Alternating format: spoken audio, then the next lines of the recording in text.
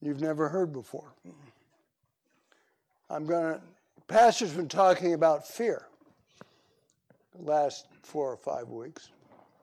So I'm going to talk about fear as a change agent in your life. Fear can be a very positive thing. As I look back over my life, I came up with a couple. A person in our little village in Germany, 17 years in a concentration camp in Siberia. 10,000 went in. When it was finally released that the Soviets were keeping Germans in Siberia and were killing them and starving them to death, only 100 came out. You can imagine the fear that went on for 17 years with this fellow. When Bea and I were going together, way back in the dark ages, when dinosaurs roamed the earth, up in Minnesota, we were in the north central air defense sector. And there was still a couple of old pilots from World War II hanging around, ready to retire. And one of them, his name was Squadron Leader Brophy, had an impact on me especially. He was a tail gunner in a bomber. And the Canadian version, I don't know whether they were in a bubble either underneath the aircraft or on top, I forget which. And you went up into the turret and you locked yourself in. Well, they're doing their bombing run and he feels a jostle. He looks out and there are parachutes all around him. His whole group in the plane is bailing out. Well, he figures he better get out if the whole group is bailing out. So he goes to turn the turret where he's locked in, and it's frozen. He can't get out. He kicks at it, and he screams at it. He goes over the intercom, and there's no answer. So there he is, locked into the turret as the aircraft slowly descends and crashes into a German forest. Both these guys had their whole lives changed by this moment of fear.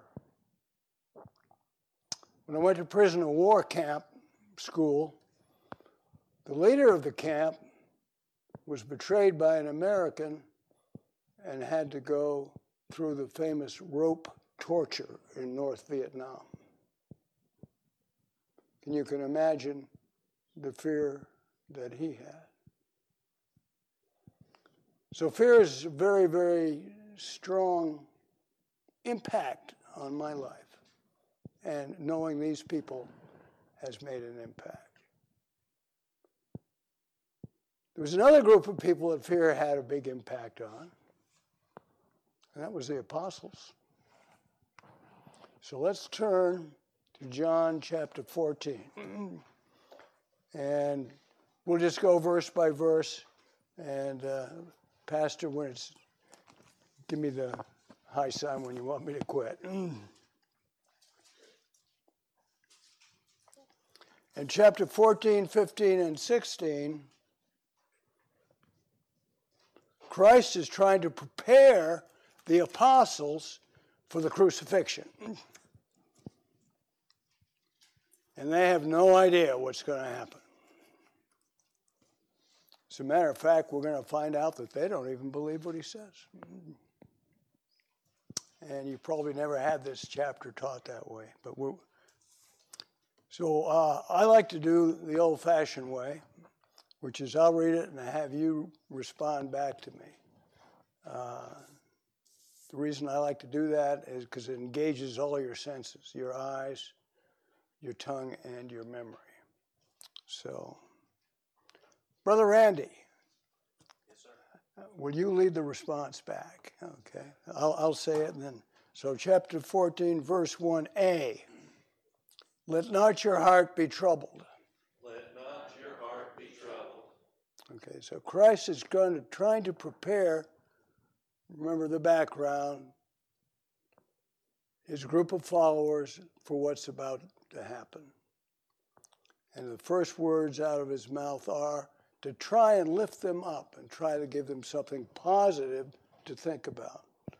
Let not your heart be troubled. Now, me, as a human being, guess what? As soon as somebody tells me, hey, don't worry about it, what do? I worry about it. What are you telling me? My whole life is going to be turned upside down? This nice, comfortable, middle-class life that I have is going to run into trouble?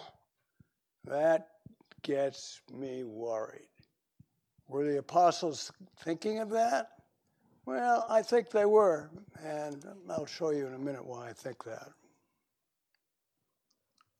So let's do now verse 14b. Ye believe in God, believe also in me. You believe in God, believe also in me.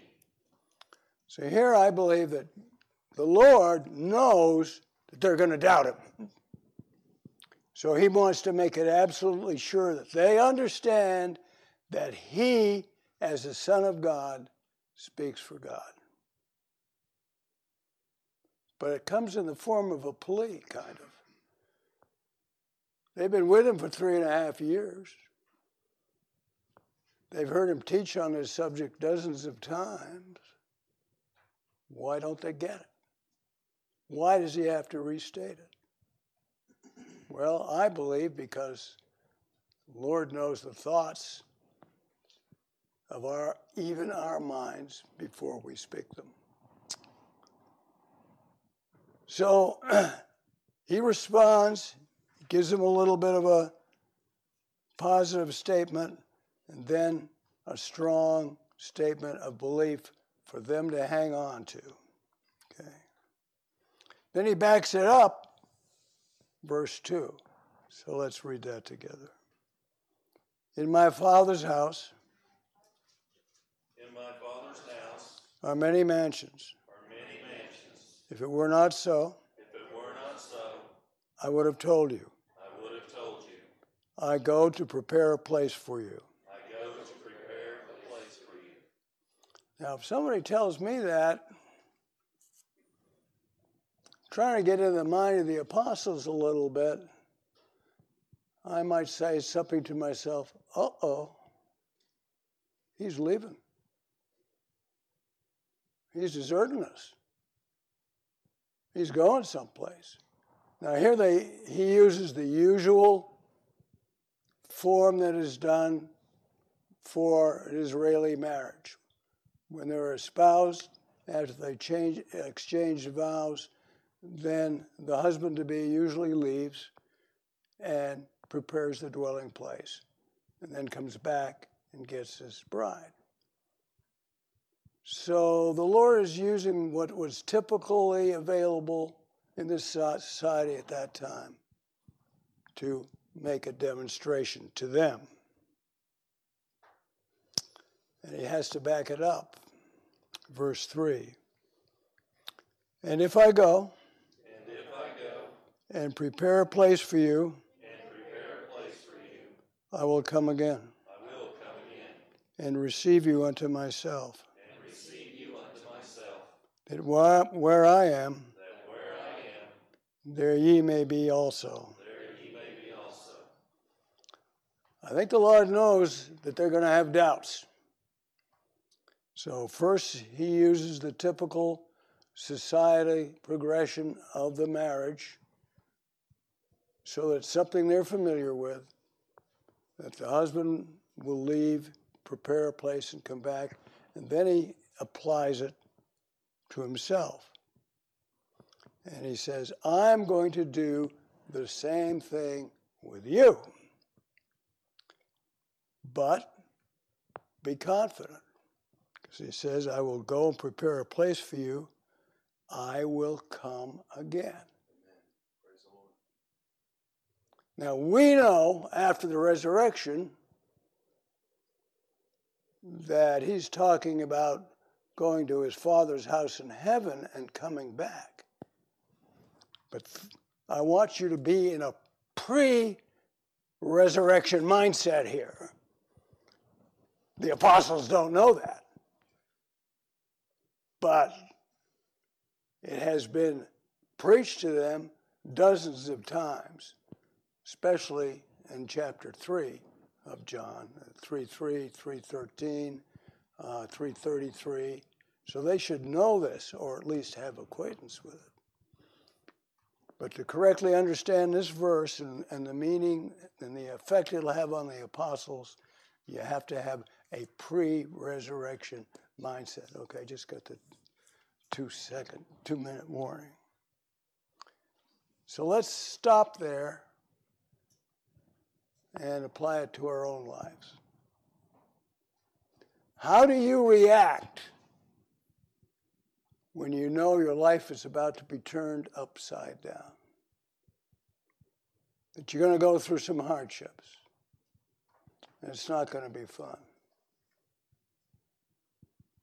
Do you really, really believe that God has your life in his hands and under his control? Or do you freak out? I'm a freak guy. I don't like my life being changed. I've got a nice, comfortable, middle-class life here in Oklahoma. I don't want anything coming along to tip it upside down. So when somebody tells me, don't worry, I worry. When somebody tells me, hey, they're leaving, but they're coming back, they're going to help me out, I think to myself, well, that may not be true. So the apostles, what's going to happen to them? We all know what will happen. Judas will betray him. Peter will deny him 3 times. The rest of the apostles are overcome with fear, will go into hiding. And this will go on for 4 days, the day of the crucifixion and the 3 days till the resurrection. And what happens when they come out the other side? What were fearful, unbelieving men who did not believe in the power of God will become champions for God. So when you go through hard times or disruptions in your life, it may not be as bad as you think. It may actually be a preparation for future service, which you would not be able to accomplish if you had not gone through it. So I'm only 1/4 of the way through. It ran out of time, but we'll finish this up on another day. Thank you very much, and I hope that I gave you a different perspective on 14:1 and 2. Thank you, Brother Tom. I think we're going to definitely have to finish that message up sometime soon. So thank you very much. John chapter 14. That is a good thought. And I know a lot of people tonight are troubled. And the message that the Lord gives us is, let not your heart be troubled. You believe in God. Believe also in me. And then we have the promise that he has, that he's preparing a place for us, and that he promises to come back for us. And that is tremendous. So thank you for that reminder tonight, and some of the other thoughts as well. Let's go ahead and sing one more song as we kind of continue on with our service. He's Able, page 744 in your songbook. I think we also have the words up as well.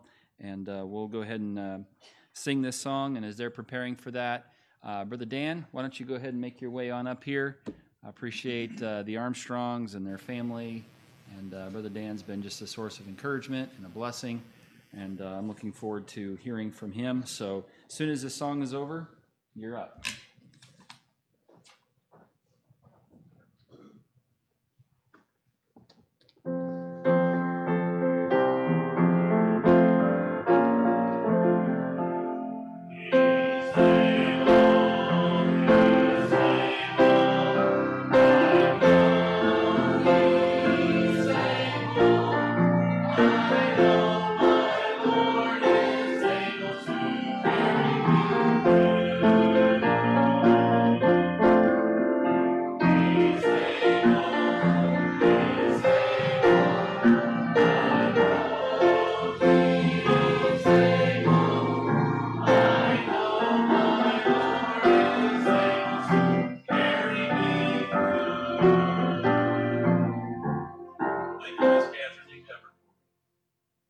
Let's sing it one more time. I messed up on that. Here we go.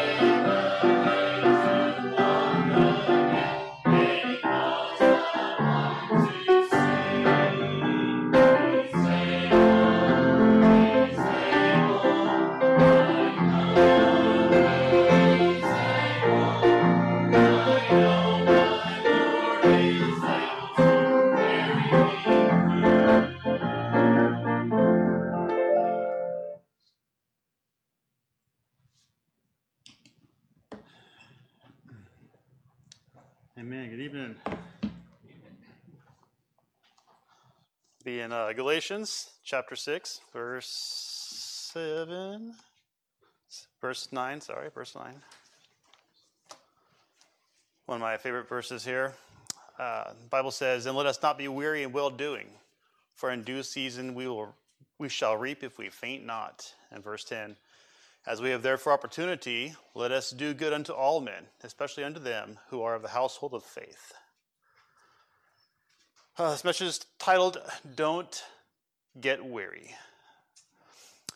Now, everyone, before I continue, let me apologize in advance if I seem a little bit flustered, because the idea of public speaking has always been a bit terrifying to me.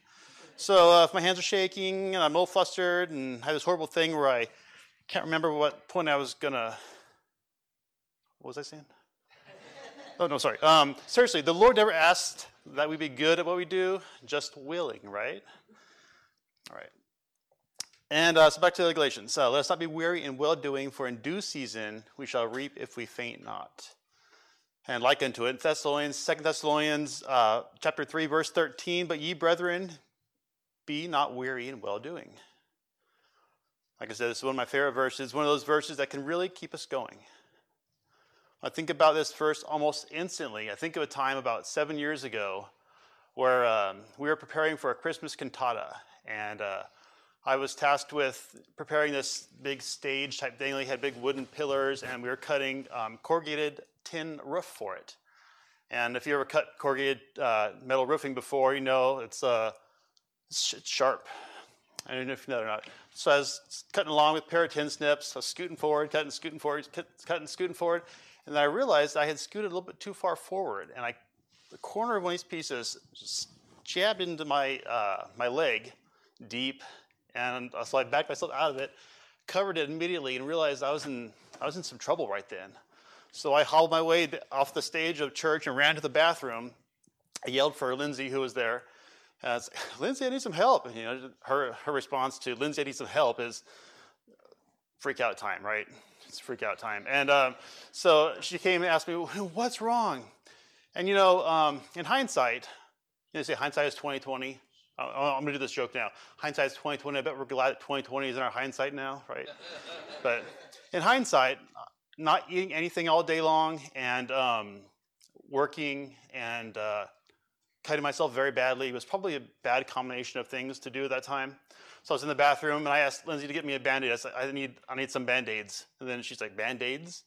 And I was like, yeah. So she brought me some. And you know this feeling when you are getting faint, like everything starts coming slowly darker and darker to a point. I was like, okay, Lindsay, don't freak out, but I think I might faint. And if you say, don't freak out, I think I might faint to my wife. You know what happened? She freaked out. I was like, I don't know what the deal is. I was like, how can I help? I'm like, well, I haven't eaten anything today. I'm kind of weak right now. She's like, hold on a second. Don't faint. Just sit down. She brought me a chair, and she ran away. And next thing I know, I was kind of like, kind of woozy a little bit. And that had never happened to me before. Never fainted before, and that was a new experience for me. All of a sudden, Lindsay comes back running toward me and shoves a handful of crackers in my mouth. Like literally shoves them in there. I'm like, because I went to reach for them, I couldn't move my arms.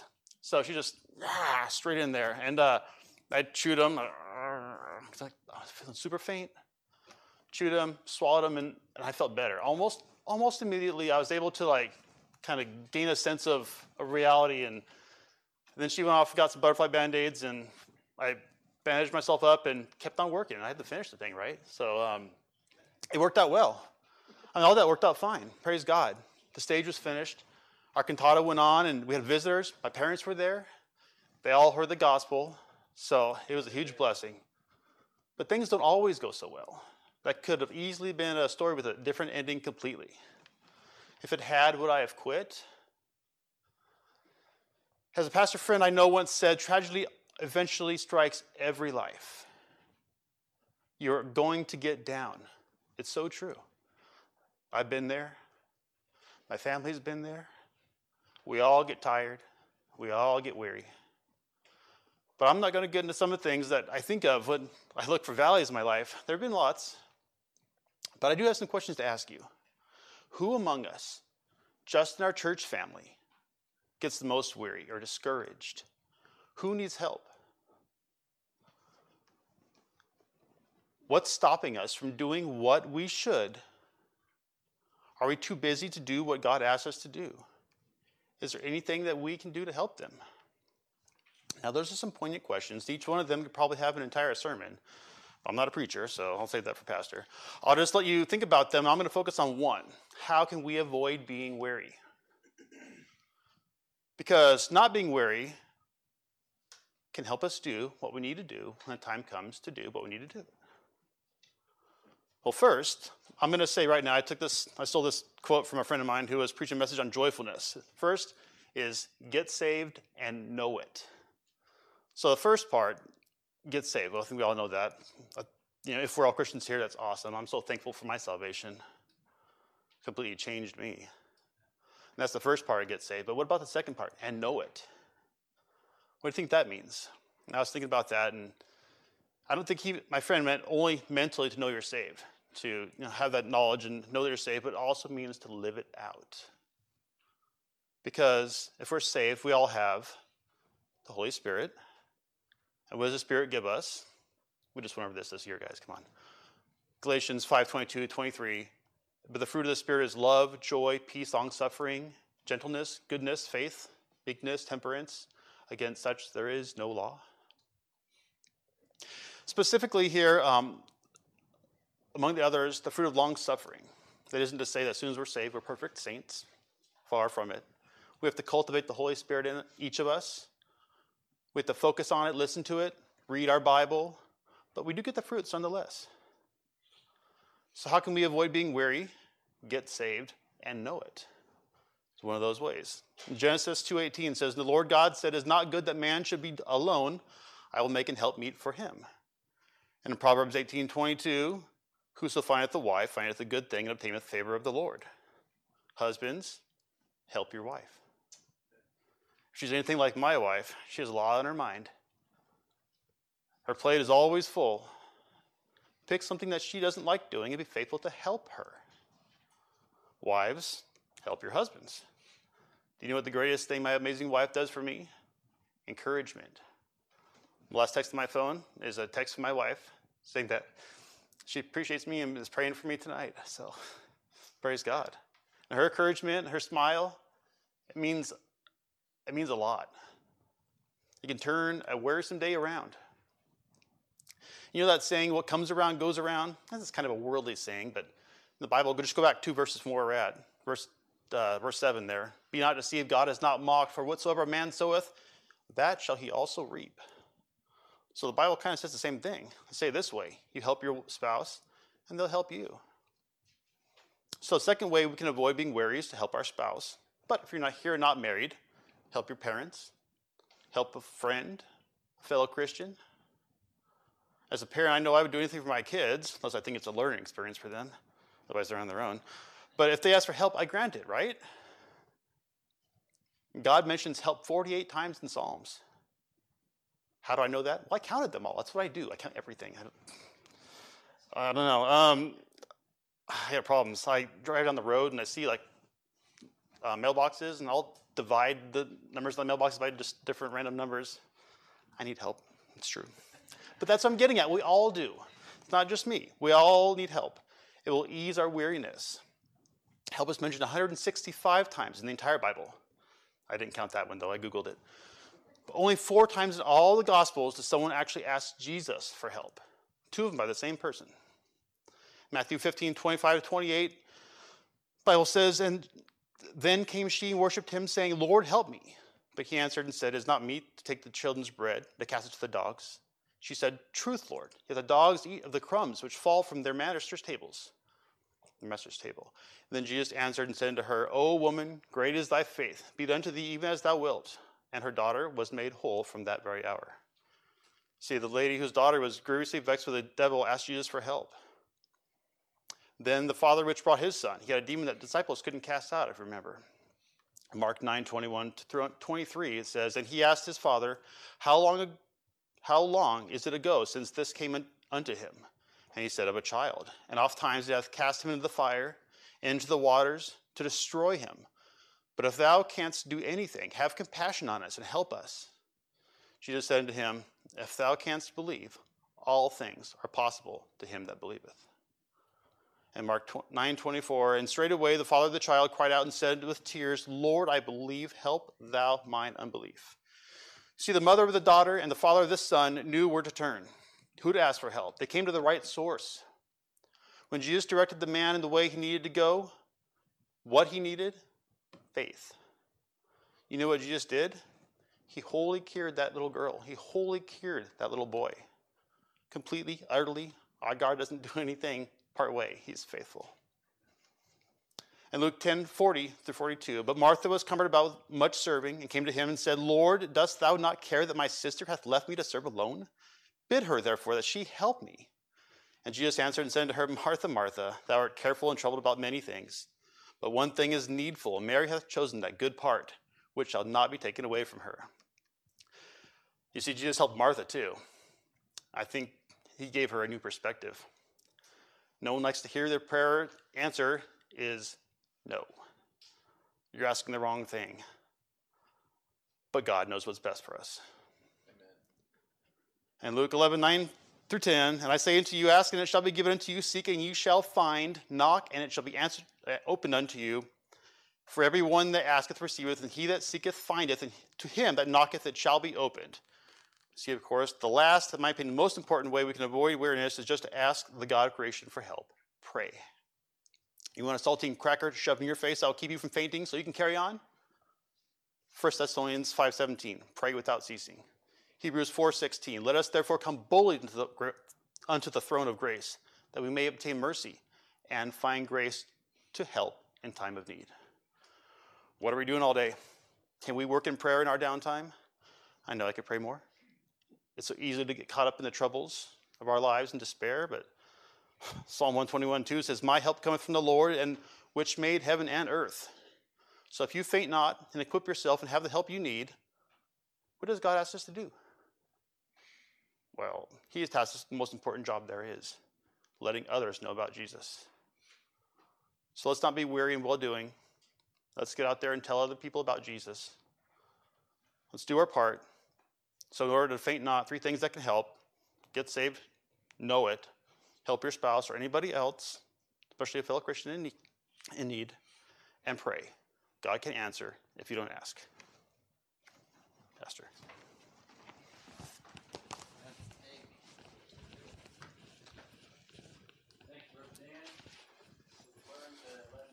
your heart be troubled and to faint not. So you got to stay with the not theme, Brother Rick. And so if you can make sure he gets that microphone, that'd be a blessing, Brother Dan. Thank you for that message. And it is easy to get weary in well-doing. And not everybody in this world is well-doing. And so for those of us who are trying to do that, it can get tiring. And those are good thoughts, good ways to help us keep going. And thank you for that message.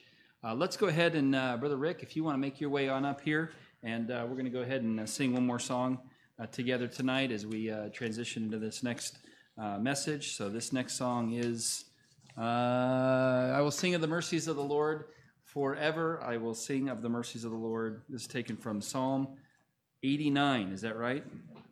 Psalm 89. And let's go ahead and sing this together. And Brother Rick is going to come and preach for us. I appreciate his faithfulness and his love for the Lord and his love for this church.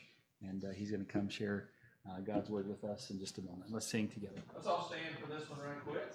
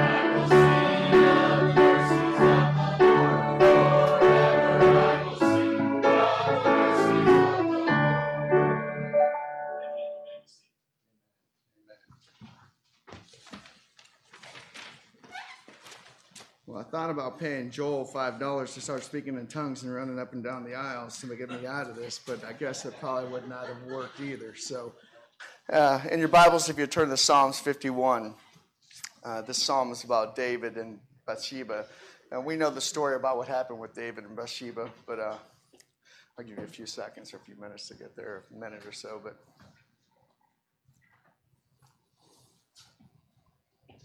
as you're turning there, we know that the prophet Nathan came to David and talked to him. So if there's a title for this, I wouldn't call it a sermon by far, but if there's a title, it would be The Truth Be Told. If you look in verse 1, it says, "Have mercy upon me, O God, according to thy loving kindness, according unto the multitude of thy tender mercies, blot out my transgressions. Wash me thoroughly from mine iniquity and cleanse me from my sin. For I acknowledge my transgressions, and my sin is ever before me. Against thee only have I sinned, and have done this evil in thy sight, that thou mightest be justified when thou speakest, and be clear when thou judgest. Behold, I was shapen in iniquity, and in sin did my mother conceive me.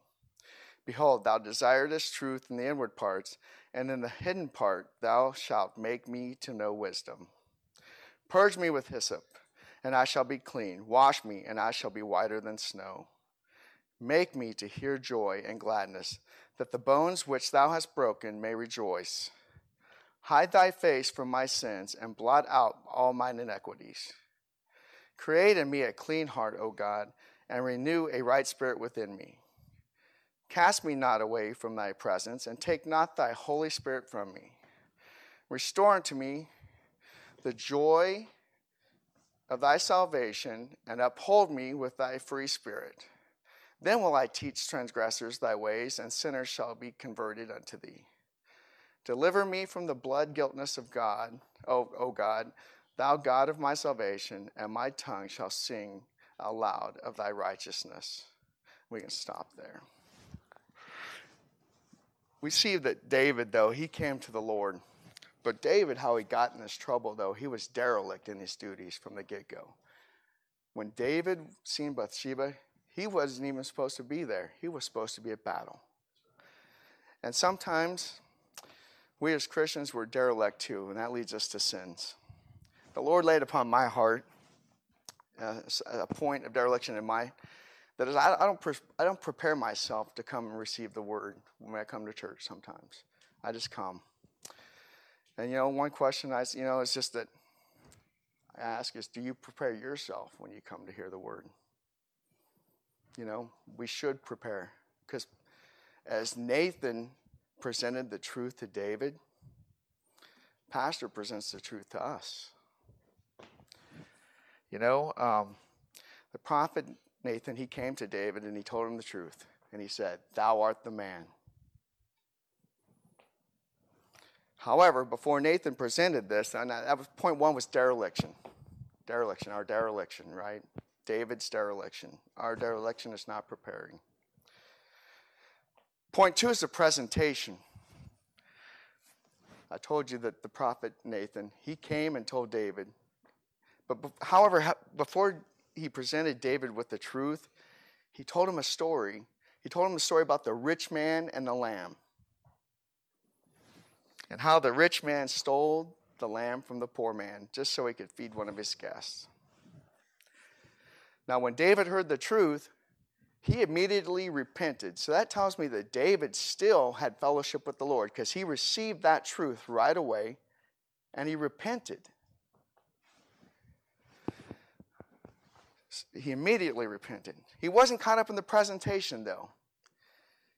His spirit was broken and he sought repentance.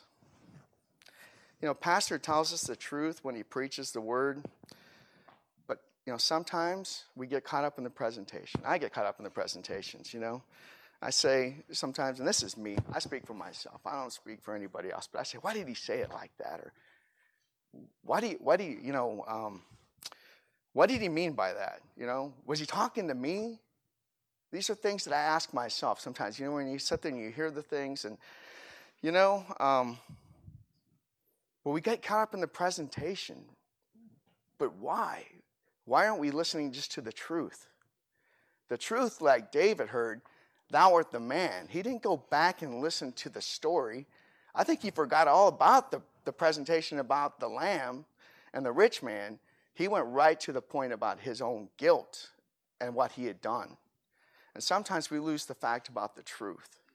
And the truth is, when it's being presented to us, we worry more about the presentation or how it was said to us, or what's being spoken and how it's being said, than about really what we should be receiving. And that's the message. But if we also, and then I go on to point three. But there's joy, though, right? Because when he fell down and he sought repentance, right? And that's what, again, David wasn't stiff-necked. He didn't make excuses. He could have made a million excuses. He could have said, I didn't go out to the battle because, I was tired, and I stayed home, and she shouldn't have went out there and took that bath in front of me, or whatever else. And he could have made a whole bunch of different excuses. He didn't, though. He went right to the fact that he had made that sin. It was his fault. He didn't point to anybody else. And as we go back and we look at verses 7 through 12 right there, we talk about the joy and the restoration, right? In verse 7, it says, "Purge me with hyssop, and I shall be clean. Wash me, and I shall be whiter than snow." That's what we should be looking for, right? When we hear the message of truth, we should want that restoration. We should want to be cleansed. It says, "Make me to hear joy and gladness, that the bones which thou hast broken may rejoice." We know we've done wrong. I mean, that's this thing with me. I'm talking for myself. I know, when I come in here, I just can remember back about, Pastor, you preached some messages back in about the fruits of the Spirit, right?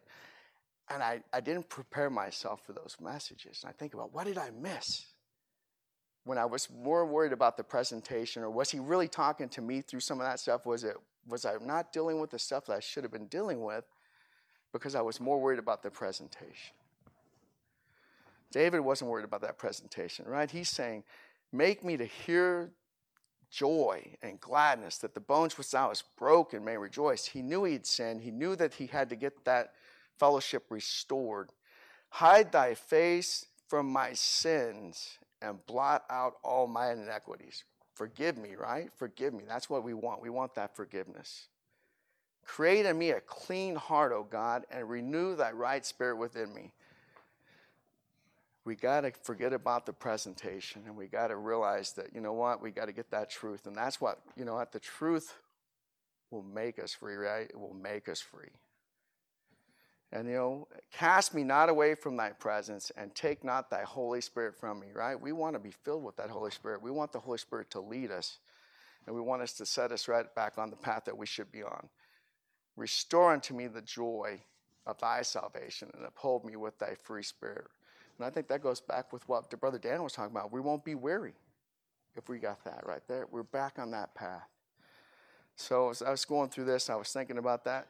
We should want the same thing that David wanted. He wanted restoration. He wanted forgiveness. He wanted to be back in that fellowship. But he didn't get hung up on the presentation that Nathan brought to him, because he could have. And he could have got distraught. He could have had Nathan killed. He was the king. You know, I think that might come back to don't kill the messenger, right? You come back to that. We get a lot of our sayings that we have out there from the Bible. We don't realize that. But the point of it is that sometimes we just get caught up in the presentation. Being in the military, this dereliction, that hit me hard when I was thinking about this. And Pastor, when he called me and asked me to talk about it, I didn't have anything to talk about. In fact, I'm with Brother Dan, public speaking. If you're talking about me motivate some sailors get ready to go do something, and we've been in some predicaments we need to get through, I can do that. Get somebody to go out and do something. But when you ask me to start dealing with me, I'm sorry, with my heart, that's when you got to get in there and start dealing with this stuff, and but dealing with myself. And I'll tell you right now, sometimes I have to deal with the presentation, and I get caught up in that because it's just who I am, and I think about things and how I've been trained and how you look at and you focus on that stuff. But for me, I need to stop focusing on that and start paying attention more about the truth and what God's message is. And with that, Pastor, that's all I have.